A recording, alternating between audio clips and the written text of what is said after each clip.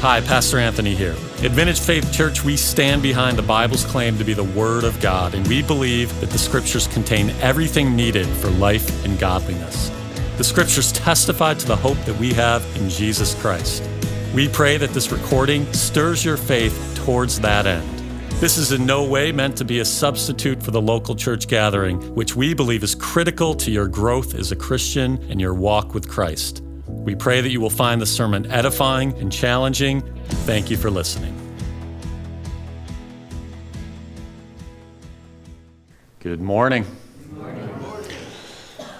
Yeah, it's going to be hard to follow Donna. Where is she? Energy. I like it. You make me feel tired, actually. I don't have that kind of energy this morning, I can tell you that. All right, so before we get going, I just wanted to say a word.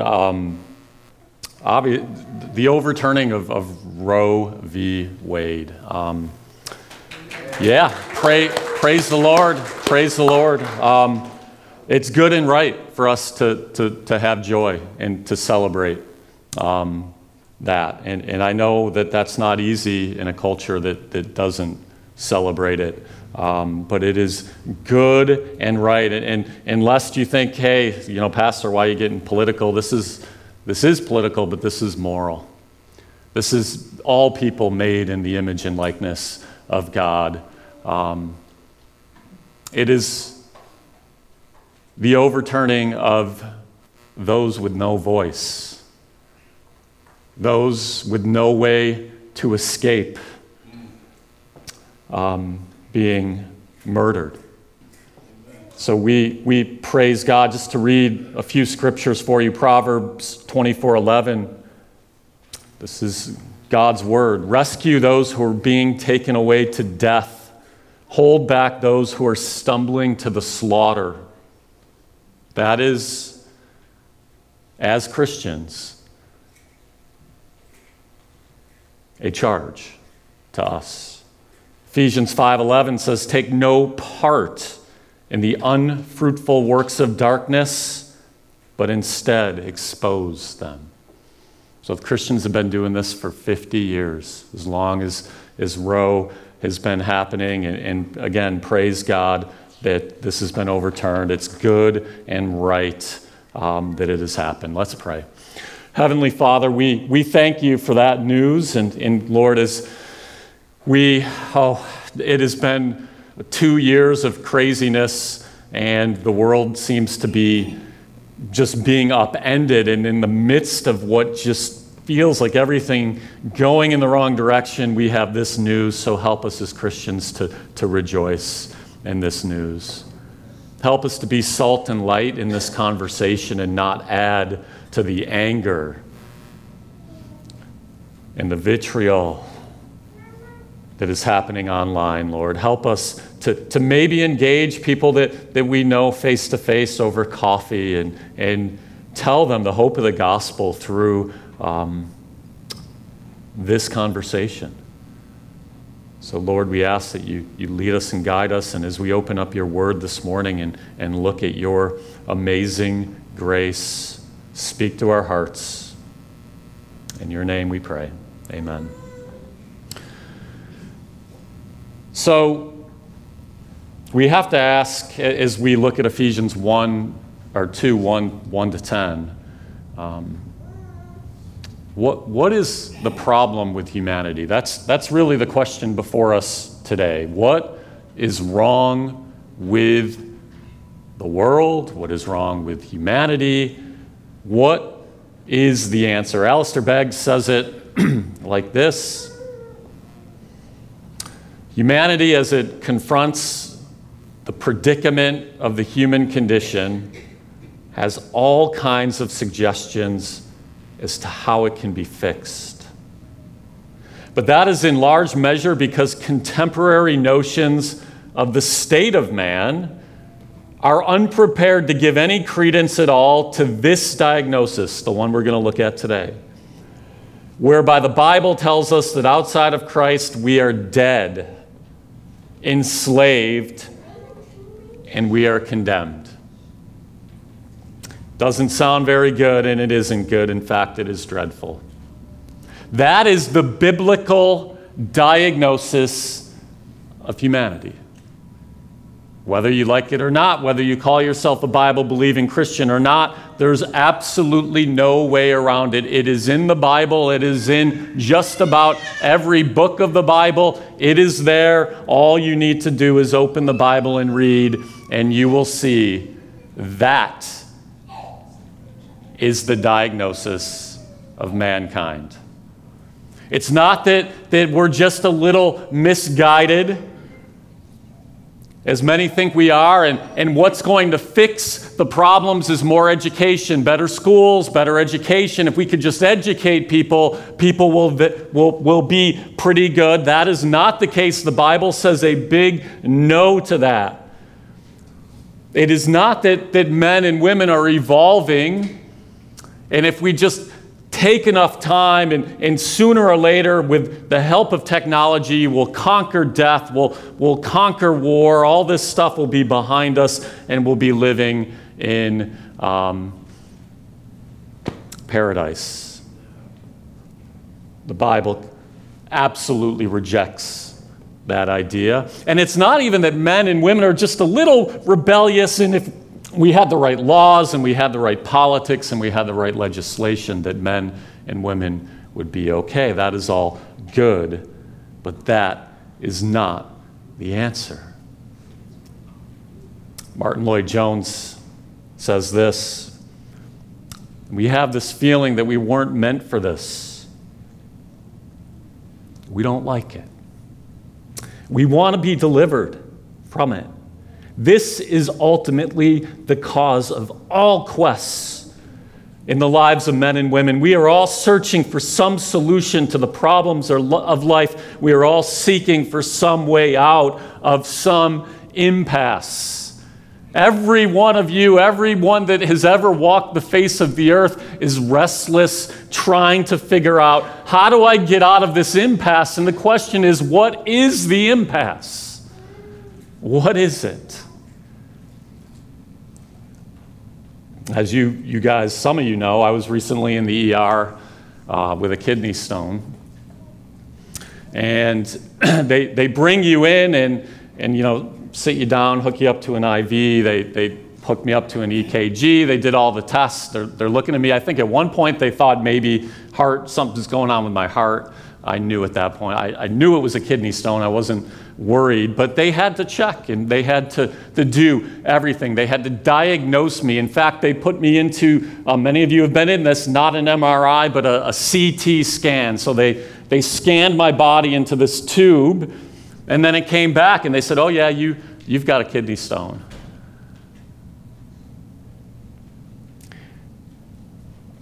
And after that, they knew how to treat me. And until we get what is wrong with ourselves, our own hearts, humanity, we can never treat the problem correctly. Romans 3:19-20 says it like this: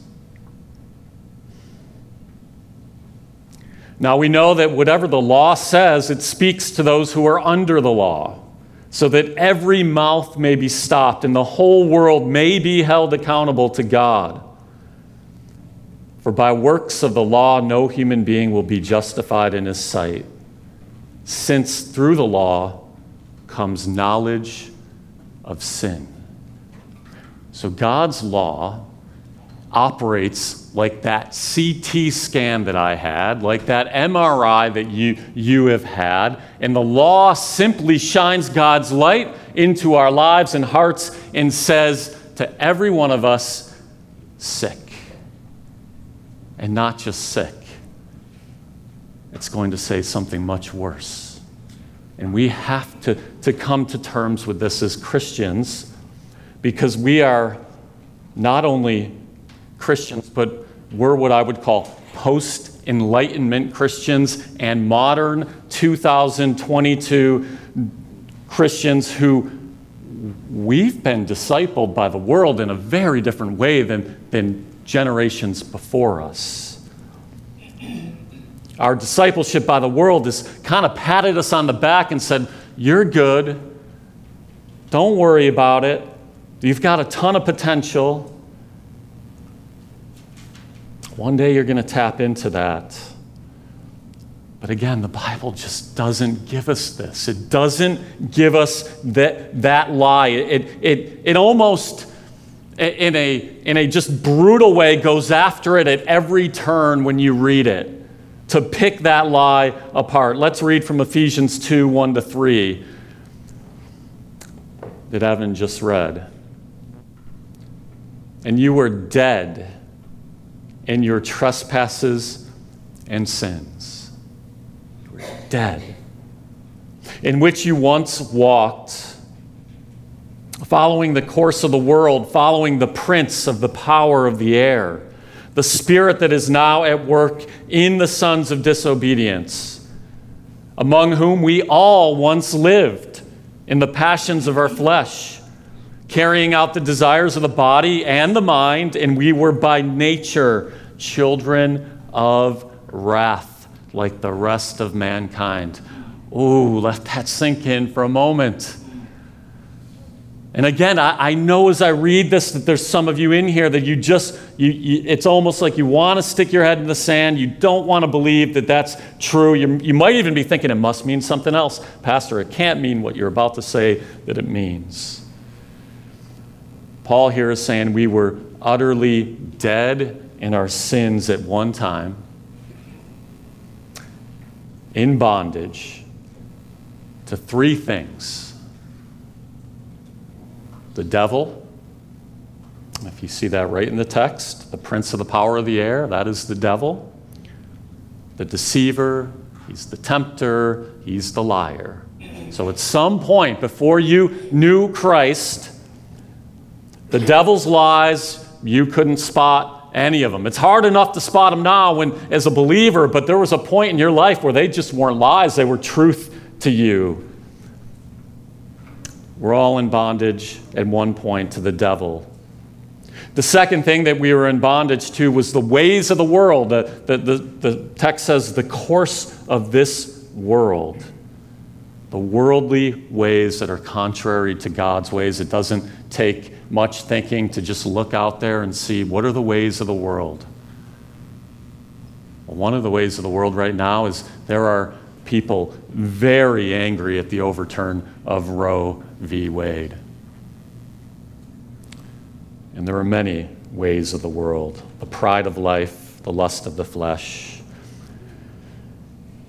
The third thing that we were in bondage to was our sinful nature. It says here, we all once lived in the passions of our flesh, carrying out the desires of the body and the mind. And all these things together just added up to we were dead and under the wrath of God. The wrath of God, the anger, the right justice of God was upon us, was on us. Frank Thielman talks about this term nature. He says, by nature we were children of wrath. He says, the term nature referred to the condition into which someone was born. The use of the word here often meant by birth. Paul uses the term here, therefore, to emphasize that although unbelieving human beings are culpable for their sinful cravings, desires, and thoughts, they have chosen this path inevitably in agreement with the state into which they were born. So this is the biblical view of this. And again, this might be new to some of you. Original sin. You were born in sin. Your will is effectively in bondage to sin. You are certainly free to sin. You are not free to choose God. You are free to sin, and you're going to sin. You want to sin. You're free to sin. It's in alignment with your nature. And Paul says, God was not pleased. I don't know if you've ever thought that about your life and thought about when you came to faith. And maybe you haven't come to faith yet, so you haven't pondered these things. But have you ever thought that there was a moment, there was a time in your life where you were under God's divine displeasure and justice? Because if you don't get that, if that doesn't come somehow into your understanding of God, you can't sing about amazing grace. We can't worship and talk about thank you, Jesus, and thank you for saving me. Saving you from what? What did he save you from? Again, they go together. I know that it can feel, our instincts feel, if we just take this wrath thing out of the equation and focus on God's love, all the better. More people will come to faith, more people, but that's a wrong instinct. You take that out of the equation and you've just taken grace right away. You've removed it. All right, let's keep going. Ephesians 2, 4-5. These are the beautiful but God statements that we have in the Bible. He never leaves us at the place of bad news, ever. But God, being rich in mercy, because of the great love with which he loved us, even when we were dead in our trespasses, made us alive together with Christ. By grace you have been saved. You were dead, God made you alive. Praise God, right? This is why we worship him. This is why we're here and we're singing songs. We were dead, we were lost, and now we're found. We were blind, now we see. We were dead, and now we are alive. This is not from anything we have done. It's the mercy of God. And I know many of you might have this idea, this picture in your mind, and I'm going to put you hear me use the term from time to time, and it's going to be a day like that, of putting a pebble in your shoe. And pebbles can sometimes turn into rocks, right? You get a pebble in your shoe and you're like, this is just annoying. I don't like this pebble in my shoe. I'm going to put some pebbles in your shoe today. You don't have to agree with me, but I'm going to put them in because I think it's for your good. I believe that as your pastor. So I often hear this picture of God saving us, and on this text, and it's like you're drowning, and you're about to go down, and you lift up your hand, and Jesus takes your hand, and he pulls you out. But Paul's not leaving that option for us here today. He's saying we were dead, and God made us alive. That's right there in the text. We were dead. He's not saying we were struggling, and God brought us to better life and propped us up. He is saying we were dead, and God made us alive. So the picture is more like we were drowning, and Jesus jumps in the water and picks us up and brings us completely out, and then resuscitates us and brings us to life. That's the picture that Paul is drawing here. Let me bring your attention to a story that we're all familiar in the Gospels that I think illustrates this well. Jesus had a family that he loved. Lazarus, Martha, and Mary. And you all know, most of you know the story. Lazarus dies, and the disciples tell Jesus, and Jesus says, let's wait.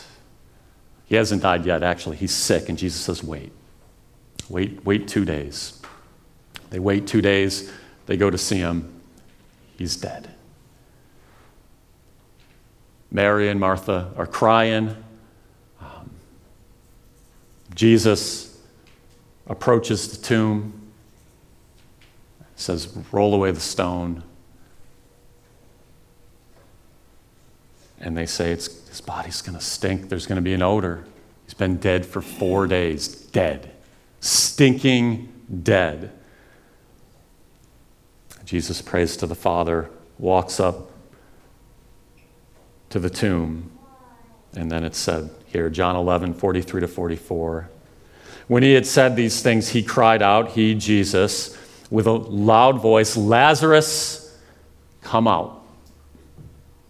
The man who has died came out, his hands and his feet bound with linen strips and his face wrapped with a cloth. Jesus said to them, unbind him and let him go.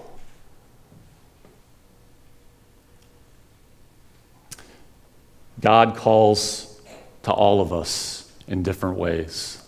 God calls to all of creation. Romans 1 says, it is clear that there is a God. You can look at the trees and the forests, and you look at all of creation, and it is clear. This is God saying, I have created you. God calls through that. God calls through the conscience. Every human being knows at some level what is right and what is wrong.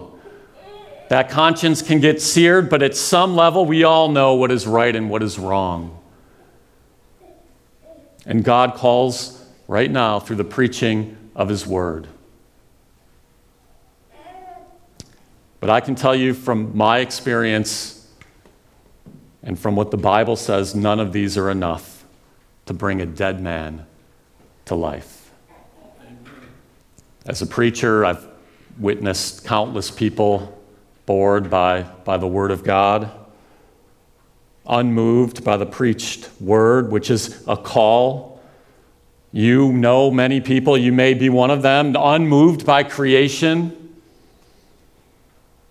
And often our conscience can speak to us and we can just deny it anyway. There's an inner call from God that can't be resisted. A call from God where He actually calls you by name. By name. Just like He called Lazarus and said, Lazarus, come out. And if you know Jesus, that's happened to you. Jesus Christ, God has called you by name, and you just got up because He called you. That's the picture here that Paul is painting. Sinclair Ferguson says, in our unrenewed, so this is before we come to faith, before the inward call condition, we all resist, we always resist, we inevitably resist, and we cannot do other than resist. He's talking about the bondage of the will. This is Romans 6. If you want to look at any scripture, I don't have it today, but Romans 6, just look at that. We were once slaves to sin. Now we're slaves to righteousness. This is called the bondage of the will. You can hear the gospel preached. Your conscience can speak to you all day long. You can look at creation, but until God calls you by name, you won't experience life. And some of you right now, He's calling you. He's calling you by name. Has He called you by name? Has He called you? Do you know Him? Do you love Him? Do you see His beauty? All right, let's go on with what Paul is saying here, Ephesians 2, 6-7. He's going to pivot a little here and kind of get off of the saved by grace theme a little. And He raised us up with Him and seated us with Him in the heavenly places in Christ Jesus. So here we have again, if you remember chapter 1, in Christ. Does anyone remember how many times Paul said in Christ in chapter 1? A lot. I think it's like 11 times. In Christ. All of the blessings that we have are because we're united with Christ. And raised us up with Him and seated us with Him in the heavenly places in Christ Jesus, so that in the coming ages He might show the immeasurable riches of His grace in kindness toward us in Christ Jesus. So just a little thought on that. In the coming ages, this is like Jesus talks about the age to come, the resurrection. We're still going to be learning about the immeasurable riches of God's glorious grace and kindness towards us. It will never end. It will never run out. We will never have it all. Richard Koken says this, we are already seated with Christ in a position of unique authority in the heavenly realms, in full view of the defeated satanic powers, like places reserved at a wedding banquet in accordance with the groom's seating plan. Seats are reserved for us at His wedding feast. Isn't that beautiful? There's seats reserved for his people. You have the victory now. Last week we looked at the immeasurable power that was working towards us. It's the same power that raised Jesus from the dead is in you. You have the victory. But I want to focus a little bit on how we can experience this victory now, how we can taste a little bit of heaven now. And this is going to tie back to last week. If you weren't here last week, our sermons are recorded. They are online. So at the end of last week, Paul got into the church. The book of Ephesians is going to spend 6 to 7 weeks on the church. One of the main themes in Ephesians is not just that you were saved, you were called, and you were saved. It was you were saved, you were called, and you were saved into this new humanity called the church.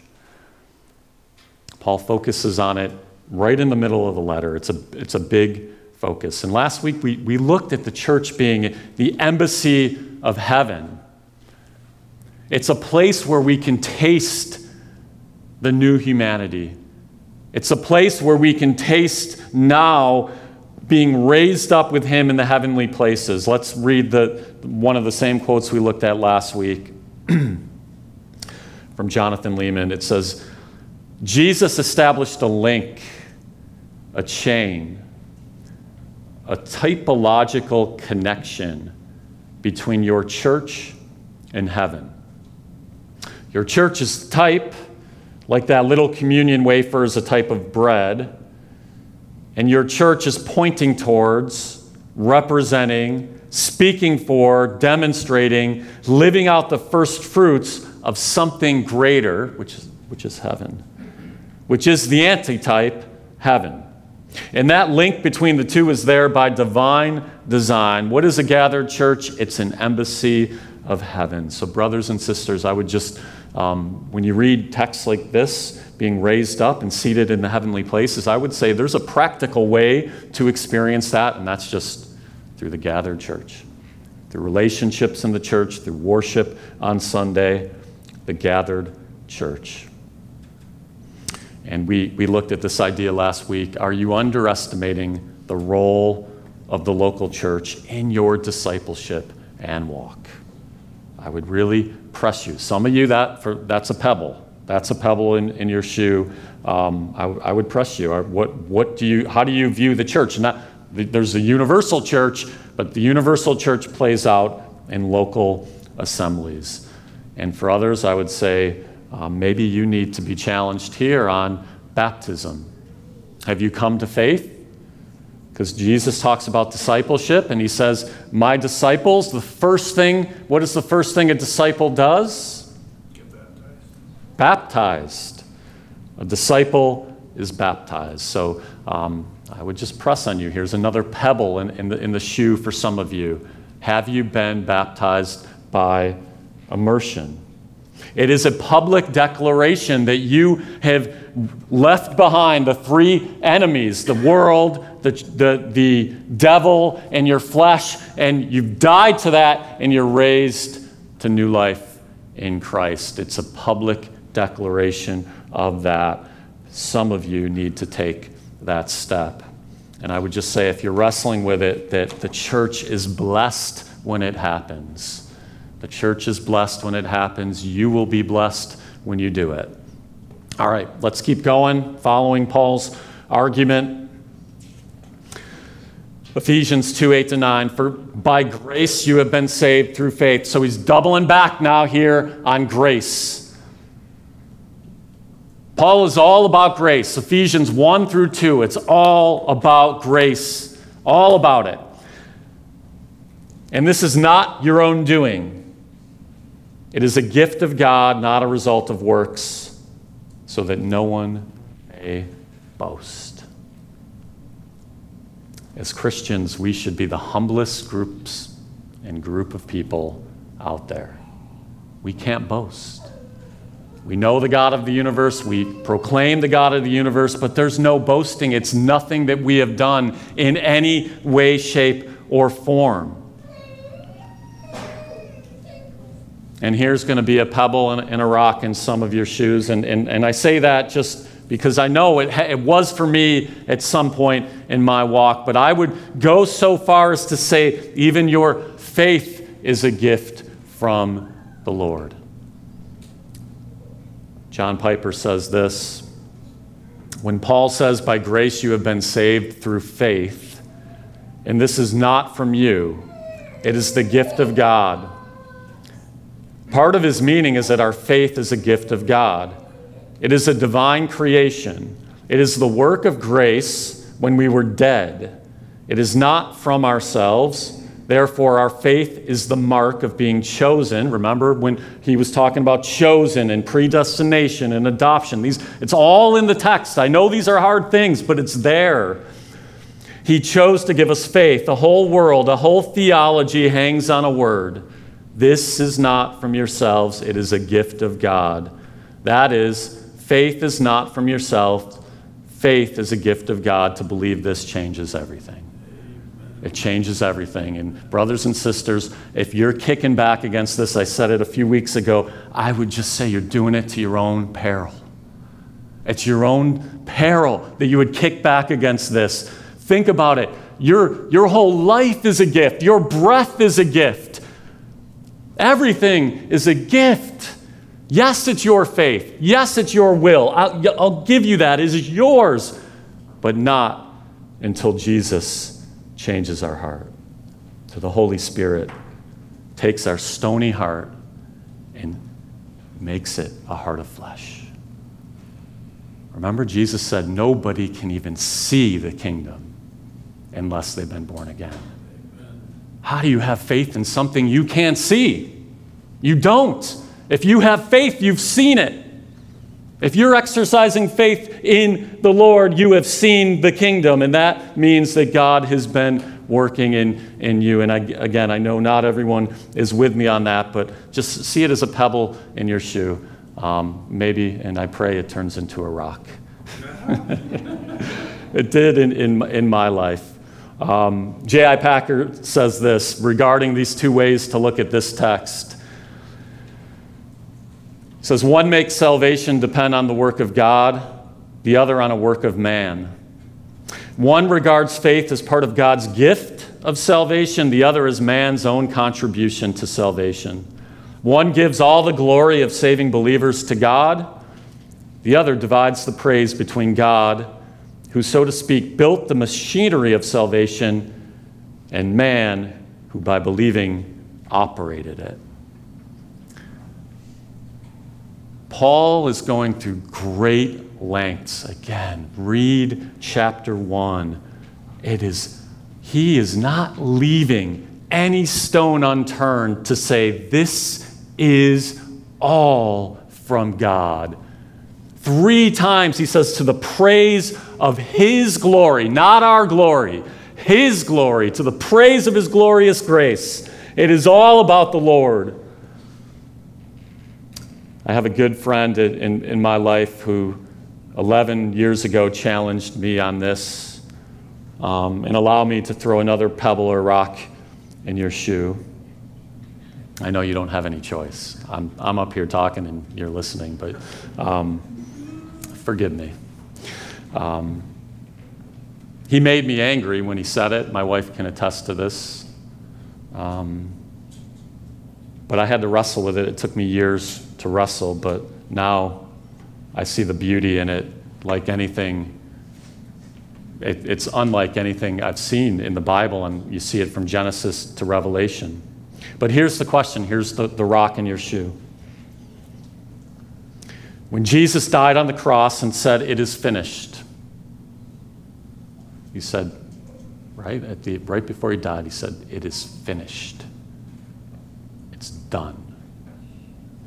At that point, what was finished? Did he merely open a way for you to choose God, or at that moment did Jesus lovingly secure the salvation of you and all of God's people on the cross at that moment, saying, it is finished. It is done. And I would just say, I know the majority opinion is not what I'm preaching today. I get that. But I would just challenge you to think about it. And if you're thinking, again, this is coming back to election and predestination, which we looked at 3-4 weeks ago. It's in the text. It's there. This isn't a hobby horse of mine. It's in the text. We have to wrestle with it. But many times I think people look at this and they immediately, it gets personal. And I understand this. You start thinking, what about my kids? They're not in church. They're rejecting Jesus. What about my friend? What about this person that's already passed away? And those are real, legitimate questions. But here is what I want to help you with. If I think that my kids' salvation is in their hands rather than his hands, I would rather have their salvation in a loving God who somehow, out of his plan, decided to bring me and my wife from just deadness and darkness and bring us to life. He loves us so much. Okay, I trust him with my kids. I trust him with people that I love. But if I'm not trusting him for salvation, if it's on them, there's a problem. Because I know my own heart. I don't trust my own heart.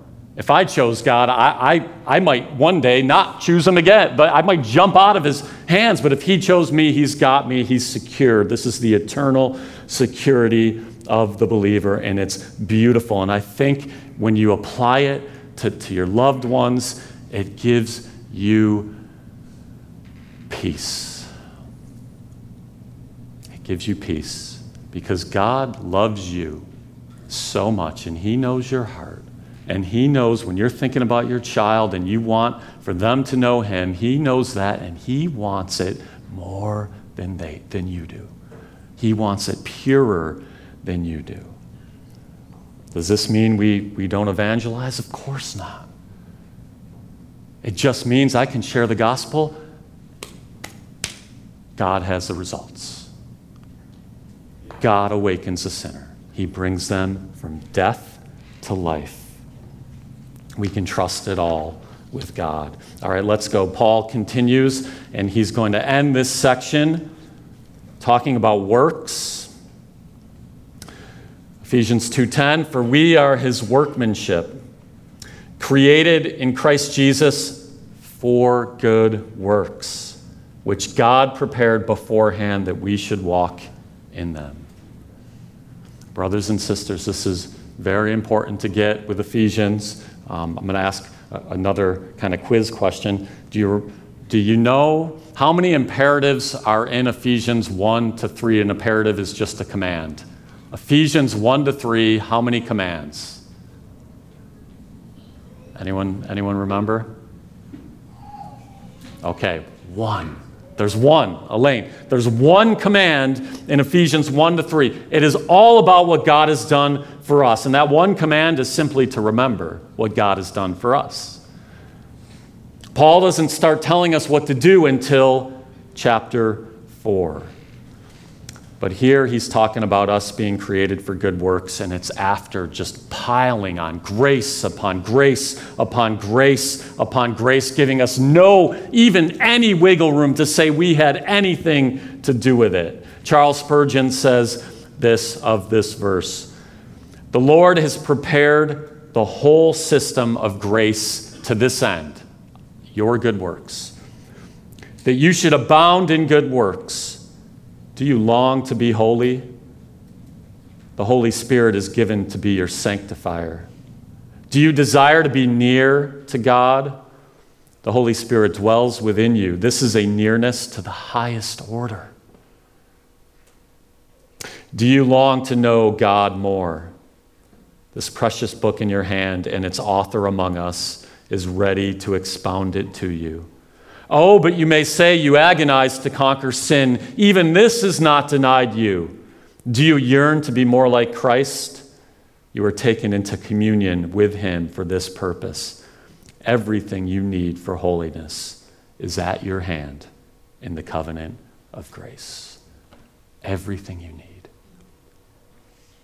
You and I are a new creation. It says it right here in the text.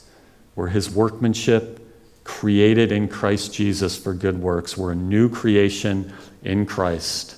That image of God that was marred in the fall when we looked at Genesis is being remade in Christ, in you and I. We were made for these works. We were made to love God with our whole heart, mind, and soul, and it was prepared in advance for us to do. You were made to come to church on Sunday and worship the Lord. This was prepared in advance for you. Singing praises to God and moving you to tears, this good work was prepared in advance for you. Waking up in the middle of the night with your sick kid, that good work was prepared in advance for you. Sharing the gospel with a friend, it's been prepared in advance for you. Keeping yourself sexually pure, this has been prepared in advance for you. Make it personal. Bringing a meal to Dave Pettit last week after he hurt his leg, this was prepared in advance for you. Giving Dave a ride to the hospital or a ride from the hospital, this good work was prepared in advance for you. Moms and dads, engaging the hearts of your children when you don't want to, when you're tired. That's a good work. It was prepared in advance for you. Moms or dads, cooking yet another meal in your home, doing the dishes, prepared in advance for you. Getting up and going faithfully to work again when you don't want to go, this was prepared in advance for you. Doing yet another load of laundry, this was prepared in advance for you. Psalm 139:16 says, your eyes saw my unformed substance. In your book were written, every one of them, the days that were formed for me, when as yet there was none of them. This is the teaching of the Bible. Your days have been written.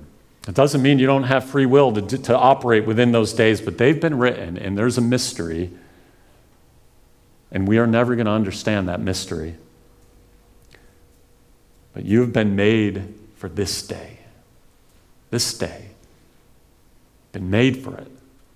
For the day when Roe v. Wade is overturned. For the day when there's riots and racial tension and gender confusion and anger and political fighting. You've been made for this day. This day has been prepared for you. The day was made for you, and you were made for the day. Brothers and sisters, you were dead, and God has made you alive. This is the most beautiful news anybody ever can hear. You were under his anger and his wrath, but now you were heirs to his fortune. You were blind, and now you see. And it's all to the praise of his glorious grace. Let's pray. Heavenly Father, we come before you as a body, all of us in different places. Lord, I know there are some here that don't even know you, and they have not been made alive, and we pray that your Spirit quicken their hearts to wake them up to the truths of God so they can sing your praises and see your beauty. Lord, I know there's others in here that are hurting and questioning your goodness. Pray that you comfort them even with this last song, with your word, with another believer coming alongside them and loving them and praying with them. Lord, I pray that you unite this body, unite us in a love for you and a love for the gospel. Help us to go out into this world, into this crazy world that we find ourselves in right now, and be salt and light and share the gospel and watch you move and bring people into your fold and bring them into Vintage Faith Fold, this church, and help us to love them and disciple them and disciple each other. God, you have blessed us beyond anything we ever deserve. Help us to truly grab hold of that truth. It will shatter all our discontentment if we just know at the bottom of our hearts that we were dead and by nature children of wrath. But now we are alive and we have been adopted into your family. We pray this in your name. Amen. Thanks for tuning in with us. We hope that you found this sermon edifying, encouraging, and challenging. To learn more about Vintage Faith Church, visit vintagefaithcicero.com. And of course, if you live in the area, we invite you to worship the Lord with us on Sunday mornings.